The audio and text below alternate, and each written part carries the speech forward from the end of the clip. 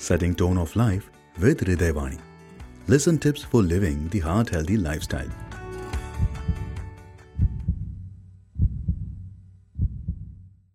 Hello everyone, I'm Dr. Priti Panchal.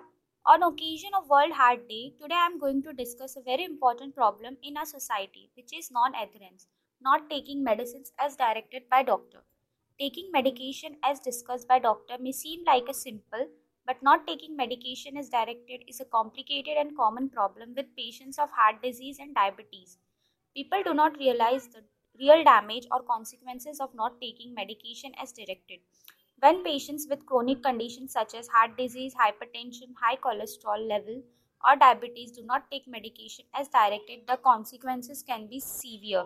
There are many reasons why people are not able to take their medication as directed, like they may forgot, they may not be convinced of the medication's effectiveness, they may fear the side effects or have difficulty taking the medication, especially with injections or inhalers. And we all know that the rising cost of prescription medication is a barrier for many. Whatever the reasons for non adherence may be, discuss with your doctor about how to cope up with them. Few tips will help you remember your medications. Take your medicines at the same time every day.